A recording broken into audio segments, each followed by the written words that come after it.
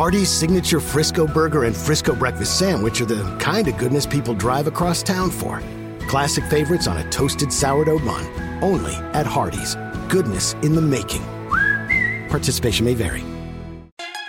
Impact of influence, the Murdaugh family murders.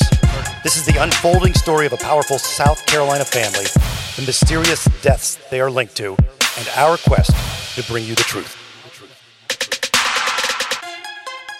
Hello, friend. So grateful that you're going to spend some time with us. We know there's a lot of options, and you're choosing us, and that's wonderful. And we hope that you will follow and share the episode and give us a nice, huge 1,000,000-star rating. I am Matt Harris, Seton Tucker on vacation, so she's via phone. Hello, Seton. Hello. How was the beach today? It was cold. I actually had to wear my jacket on the beach. It was freezing. We've not had good weather this week. Come on. Well, you're at the beach, so I am. You kind of win. I am. You can reach out, Murdaugh Podcast on Facebook, or questions to mattharrispodcast@gmail.com. We're going to get to some Stephen Smith stuff in just a little bit, but let's start with some of the things that you found out over just the last few hours that we've been getting ready to record. I wanted to report first that there is a federal court telephone conference scheduled in the Alec Murdaugh financial crimes hearing for June 23rd at 10:30 a.m.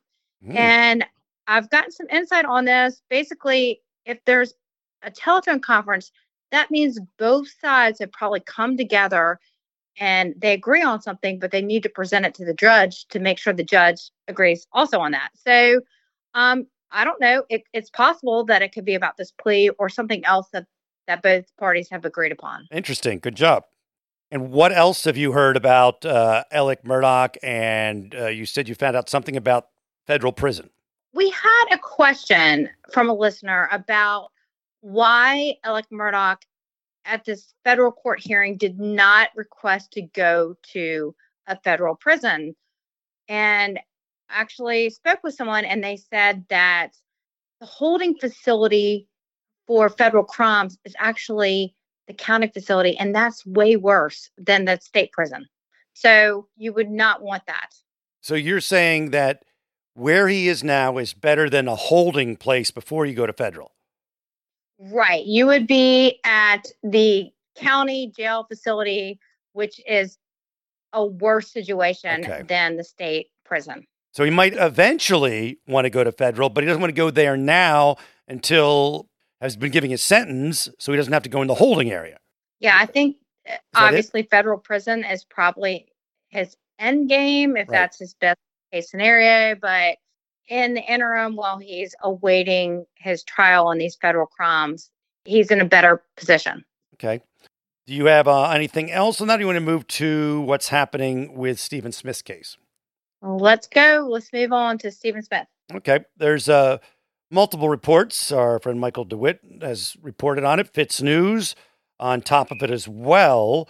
And it looks like things are moving according to Eric Bland. He's been talking to the media and releasing statements about the Stephen Smith case and where it might go. And he's one of the attorneys representing Sandy Smith, Stephen's mother. And he said he believed a grand jury has been impaneled in the case based on his conversations, Bland's conversations with a Mark Keel, who is a South Carolina State Law Enforcement Division head cheese. And so apparently there's subpoenas and all this. He said that on court TV. And now Michael DeWitt said in his column, in his article, that Bland told him there could be arrest made by Labor Day.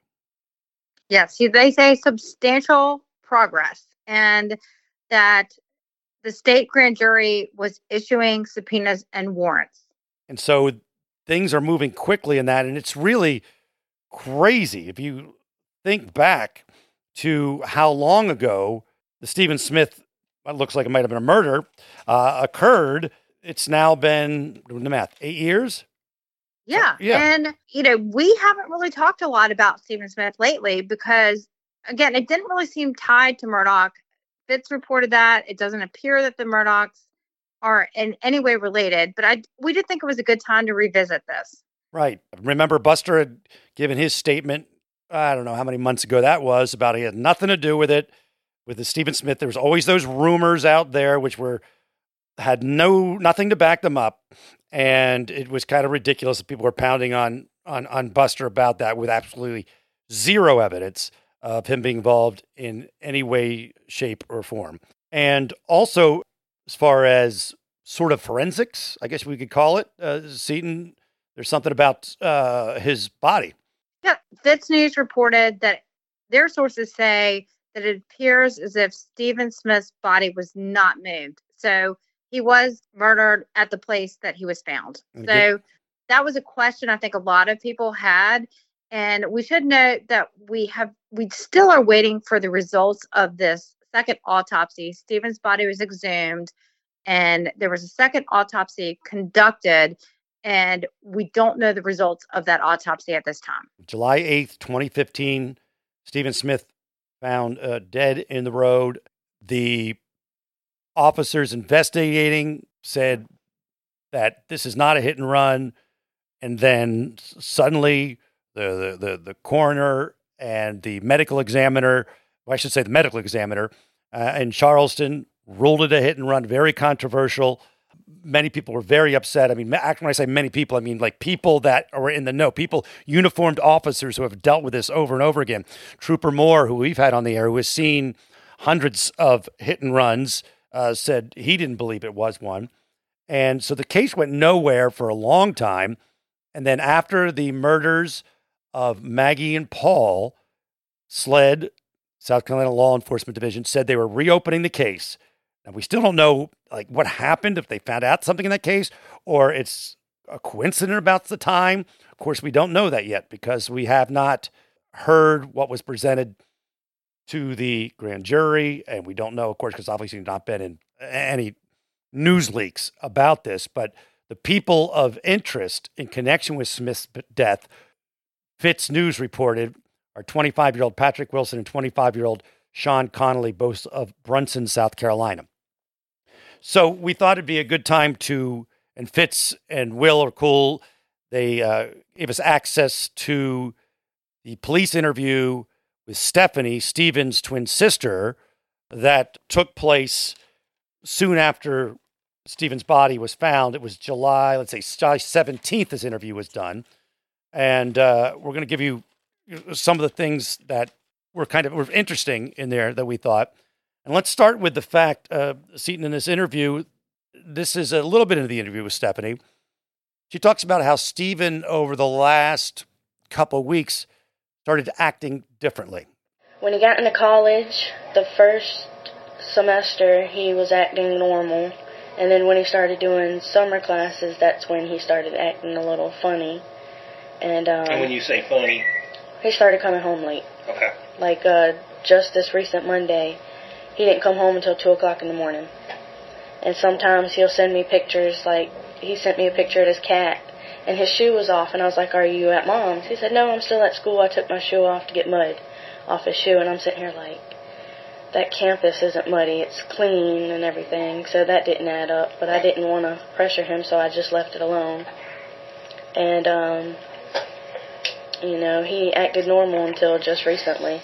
Yes, and if you've heard the interview with Stephanie and with his mom, it is very obvious that the officers don't buy the hit and run thing. In fact, they say that in the interview. And, right there, they're going after a clue because something happened in the last couple of weeks where he was acting differently. Yeah, and we should note that this interview with Stephanie was, 9 days after his death? Right. And so she's probably really still processing this whole situation of her twin brother being dead and trying to make sense of it. Absolutely. I mean, there's, and then you're also in this police room being interviewed and trying to rack your brain about who might have done this. And so the interview goes on and they start talking about this hangout on the July 4th weekend. So remember that Stephen's body found on the 8th at this Bobcat Landing, and there was a fight. Here's that conversation. Well, my mom said he started going over to her house. He would skip school some days and go to her house and stay there until 2 or 3 o'clock in the morning. And she said he started hanging out at this place called Bobcat Landing.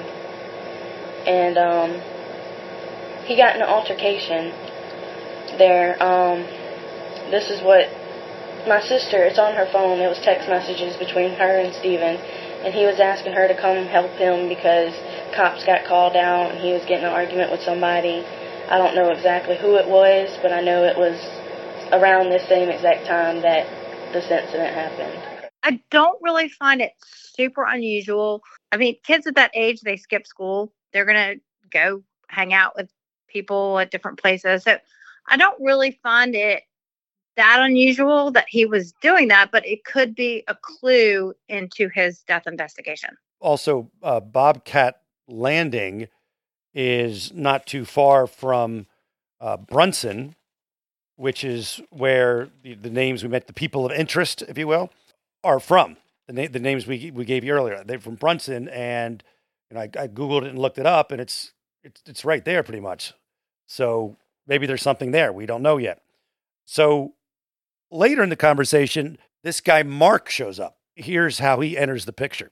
Did you know, did he have any type of boyfriends or anything like that? Stephen's never had a relationship. That's one thing that got me when this guy said I'm his boyfriend, because he's not Stephen's type.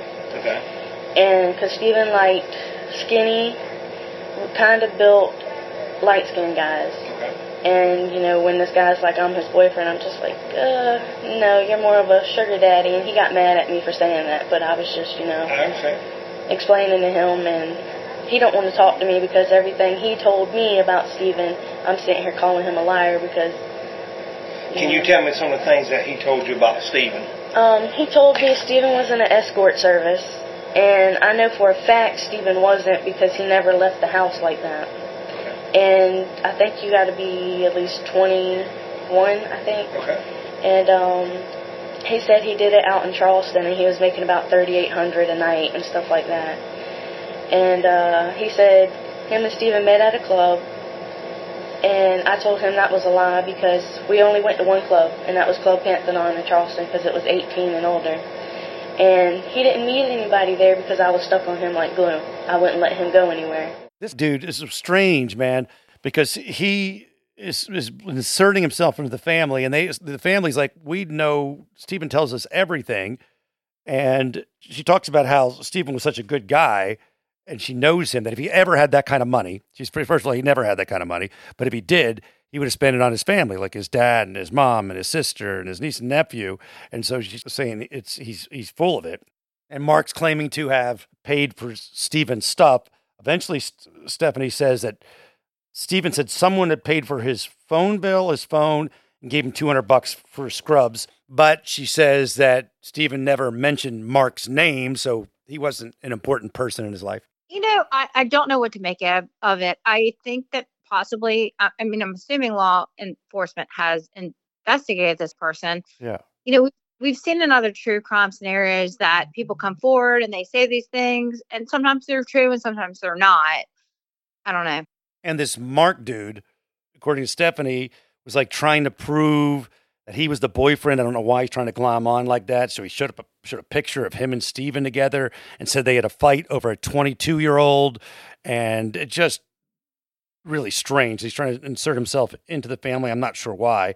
Take a little break and get you ready for some traveling you've got coming up. Some international trip where you want to be able to at least get around, right? So you want to learn the language of the country that you're going to. You want to experience it with a little bit of knowledge going in. And you can get a lot of bit of knowledge when you use Rosetta Stone. It's the most trusted language learning program. It's available on desktop. It can also be used as an app on your phone or tablet. And Rosetta Stone teaches through immersion. It's instead of memorizing and drilling vocabulary words, you learn by matching audio from native speakers to visuals. You read stories, you participate in dialogues, so you are ready to go. It's the most trusted, time-tested app out there. They've been the expert in language learning for 30 years. Buy Rosetta Stone now, and you never have to pay a renewal fee. Don't put off learning that language. There's no better time than right now to get started. For a very limited time, Impact of Influence listeners can get Rosetta Stone's lifetime membership for 40% off. That's 40% off unlimited access to 25 language courses for the rest of your life. Redeem your 40% off at rosettastone.com/today. So anyway, continues, and then they go back to this fact that he was starting to get secretive over the last couple of weeks. So he was becoming more secretive then. And then was that with the whole family, including you? Yeah, but that's when he kind of, it's like my sister would call and ask him to take her places, and he was acting normal. And then he started coming home late and going to Bamberg all the time. So that comes up again, and I'm going to roll right into this where she starts describing the night before, or the night he died, and what happened leading up to him leaving the house. The day, before he left that day, he was at Bronson Exxon getting cigarettes for my dad, and he called me and told me his car wouldn't crank. What time was that? It was about 5:30. In the afternoon? Yes. Okay. And so I checked his car. I went to go jump it off, and it's like somebody loosened his battery connections. Okay. Unscrewed it and loosened them. So I tightened them back up, and I followed him all the way home. He hopped in the shower, got out, and left at exactly 6 o'clock. Okay. And that was the last time. Did he say where he was going to? No. All right. Interesting thing there was that little moment where she said it looked like somebody disconnected the battery. So I wonder if there was some foul play trying to get him to have his car break down or, not start or whatever. So whoever was after him could get him, because remember, his car ran out of gas. Yeah, it was found on the side of the road with the gas tank open. So, yeah, maybe there was some sort of foul play. Yes, interesting take on that. So she goes on and talks more about the fight that happened at the Bobcat landing. She doesn't know anybody's names or knows who was there. And they say, well, we're going to look into, we're going to find out which jurisdiction was doing that. She talked about Stephen never starting his clinicals, which he said he was going to do. And they address the Buster Murdaugh rumors. And it's pretty obvious that Stephanie doesn't believe the Buster rumors. And here's a little clip. A bunch of people, I just left the house the first official time yesterday. Yes, ma'am. And I went into the store, and a bunch of people kept coming up to me, and they're like, did you know the Murdaugh boys are behind it? Saying Buster Murdaugh, the one we went to school with, did it, and some of his friends. And I'm just sitting here like, why? It makes no sense. He's never said anything bad about Stephen. He's never been around Stephen to, I was mind-boggled at that, and I kind of ignored it. And, I haven't heard any more about that. Has anybody talked to your mom? Now, and this has anybody brought it to the attention of your mom about, rumors and things like that? Has she heard anything that you know of? She's heard the same exact stuff I've heard, but she's more stuck on Mark did it, and all that, so. This Mark dude, I don't know, they also at one point talk about they believe that he was following Sandy around. I've never heard the guy mentioned in any kind of person of interest or anything like that. Maybe just a strange guy. I don't know. We've heard so many people saying Buster, Buster, Buster, Stephen Smith. So to me, I found this interview very interesting. The fact that the family did not think that Buster had anything to do with it. Yeah. Very beginning, Sandy was saying that Buster and Stephen were kind of friends, at least friendly. She didn't buy it at the very beginning. So here's really interesting part, because Stephen she says, has run out of gas a couple of times, but his behavior the other times he ran out of gas were completely different. Listen to this. Had he ever run out of gas before? Yes, and that was in the SUV, except he, right where he parked his car, a little farther down the road, there was this little driveway. You could barely see it. He parked the truck in there, and then he walked, and right where that fence was, where his car was, he would hide there. And he called me and my dad, and we were sitting there going back and forth on the road, asking him where he was, and he was like, you passed me again. That's the type of person he was. He would hide. Seaton, how about that?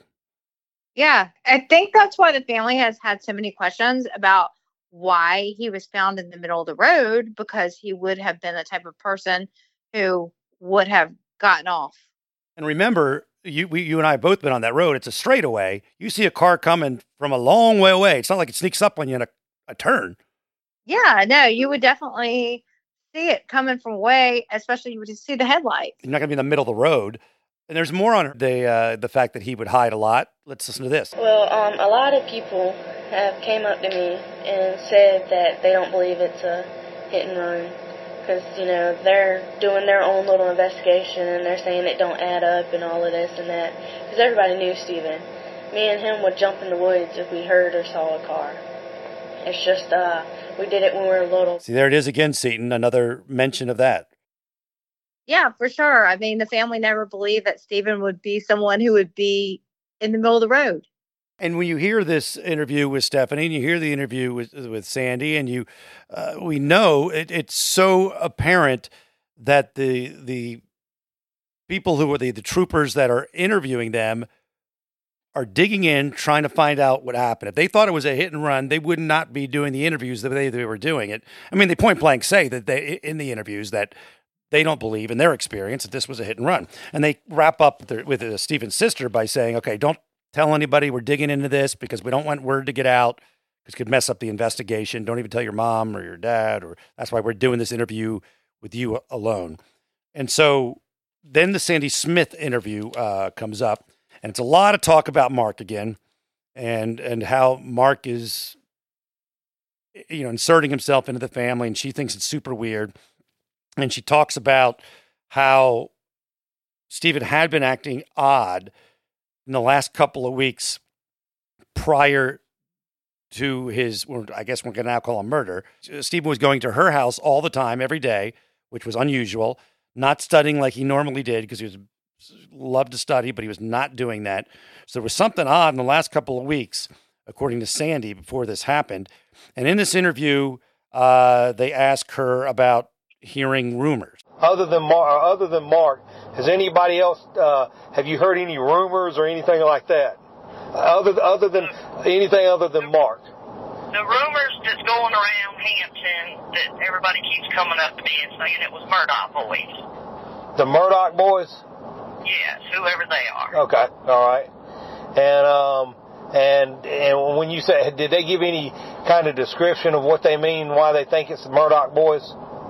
No. But I called David Rao today because I was in town yesterday, and this guy named James Eady said that he seen this guy that morning in a different vehicle speeding, and then when the sirens started coming right before they got to where Stephen was, he slowed down. Okay. And then James said when he got to Exxon, that guy was coming out as he was going in, and the guy was all sweaty and jittery. And we're talking about Mark? No, yeah, he said, yeah. The description he gave sounded like Mark. Okay. So it's really this Mark thing. And the Murdoch boys, she says, whoever they are, she knew they were, but I don't know. But again, no alarm went off in her head about the Murdochs. So that whole thing was just one of those crazy small town rumors that happens, I believe. All right, Seton, before we wrap, get you back to cocktails or the beach or whatever you're doing, what else do we want to mention before we put a bow on it? Well, just a few things. I want to say that I hope what Eric Land has said, that there is substantial progress in this case, is true, and that the Smith family does get resolution to the death of their son. I mean, I think that's everyone's goal here. Also, I want to say this is our 2-year anniversary, and I don't know that we even recognize that. Oh, yeah. And this time last year, I was on vacation, and I left on vacation to go to Alec Murdaugh's bond hearing. And now we know he's a twice convicted murderer, but who knew what this crazy year would bring us? And I appreciate Matt and Dwayne. You're the one that got this ball rolling. We had no idea what we were doing, but we rolled on, and we are so grateful for all the listens. We love the comments, whether they're good or bad. We take them and try to get better with every note. And in the ugly ones, we just laugh them off because that's part of the business. We had a bad one this week. Did you see it? Oh, God. No, I think, yes, I think I did. Sherry from Mount Pleasant said, but she thought we were hired by the Murdoch team, and she really did not like listening to us. But I love your home, Sherry from Mount Pleasant, but I'm sorry that maybe you won't hear this, that you're not listening to us. Yeah. Well, if we were being paid off by the Murdochs, then Seton's taking it because I don't have it. I'm stashing it under my bed. Yes. That's why she's on vacation at Hilton Head. Yes. It's been paid for by the Murdochs. They've always wondered where all Alex's money went. Jeez, why am I driving a 2017 Hyundai? Jeez, this is ridiculous. Well, we do need to talk about where the money. Next episode, we should do a little bit of a talk about where the money is going, where the money is. Where the money is, baby. All right. We are always grateful. Always grateful. We mean it. It's a very serious sentiment. And you can find us on Murdoch Podcast Facebook page and mattharrispodcast@gmail.com. Please rate, review, and share the episode. Seton will be returning, we think, unless she likes it too much down there. And we'll be back at it again. Dwayne, thank you. And we will talk soon, friend.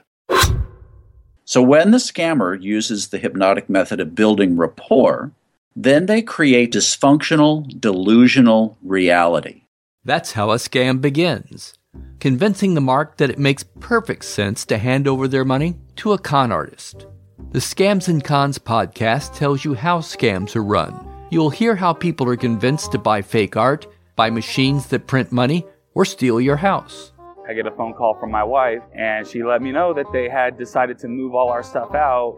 I could no longer do anything about it except go through an eviction. And you'll hear it from the experts, people who run the cons. So we go to your bank, you go in and get $6,000 cash, give us each $3,000, we give you this.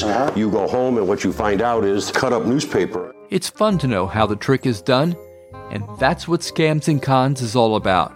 Listen at scamsandcons.com or wherever fine podcasts are found. You might be surprised to know that not all serial killers are straight cisgender white men, and the victims of true crime are not a monolith either. She's Wendy and I'm Beth, and together we host Fruit Loops Serial Killers of Color, a true crime podcast. Together we take deep dives into the true crime stories about marginalized and minoritized perps and victims that often go untold. We also provide the context and nuance that these stories deserve. At Fruit Loops, we're serving up true crime with a side of history, society, culture, and some fun. Listen to Fruit Loops Serial Killers of Color on Spotify, Google Play, Apple Podcasts, or wherever you get your podcasts.